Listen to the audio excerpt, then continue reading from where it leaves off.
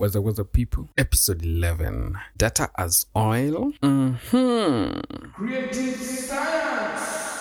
Saudi Arabia's investment fund is planning to buy WWE, World Wrestling Entertainment. For those who are familiar with The Rock, Batista, that's where they came from. It's the same fund that owns Newcastle United, a top-flight English football club. It's the same people who are trying to buy F1, Formula 1. This investment fund used to be state-owned before the de facto prince, who's in charge right now, changed it into, decided to diversify its portfolio and make it more of as an offensive investment front rather than a government asset holder. The reason why they are buying these assets is because it's their main priority to move off being oil dependent so much by 2030. That's why there's so much investments coming from that side. Clearly from the World Cup, they're buying players to make their culture more attractive to the outside world. You can look it up online and follow up on their portfolio and everything they've invested in. My main reason why I'm mentioning them is because they are investing so much in technology and entertainment, and actually entertaining both. All this is just hypothetical.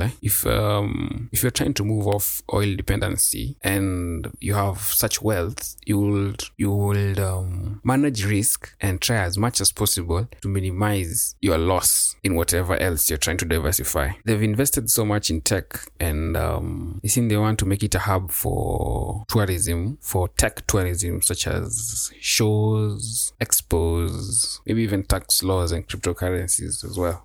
There's some people who I follow online who are situated in Dubai, and they talk about crypto a lot. So I'm assuming the taxes are okay over them. You can remember also Binance is also regulated over there. So why invest so much in not entertainment but intellectual property and technology? It seems data is it has been gold, it has been oil, it has been what companies are fighting for. Some acquire the data and sell it at a fee. It's things that have been done. If big players are moving towards a certain direction, you can tell that there's a future. You cannot be that wealthy and have so much at risk. The world is moving towards going green. So in the end, even if the oil wells that those people have do not deplete, they will be outdated like the steam engine, like coal.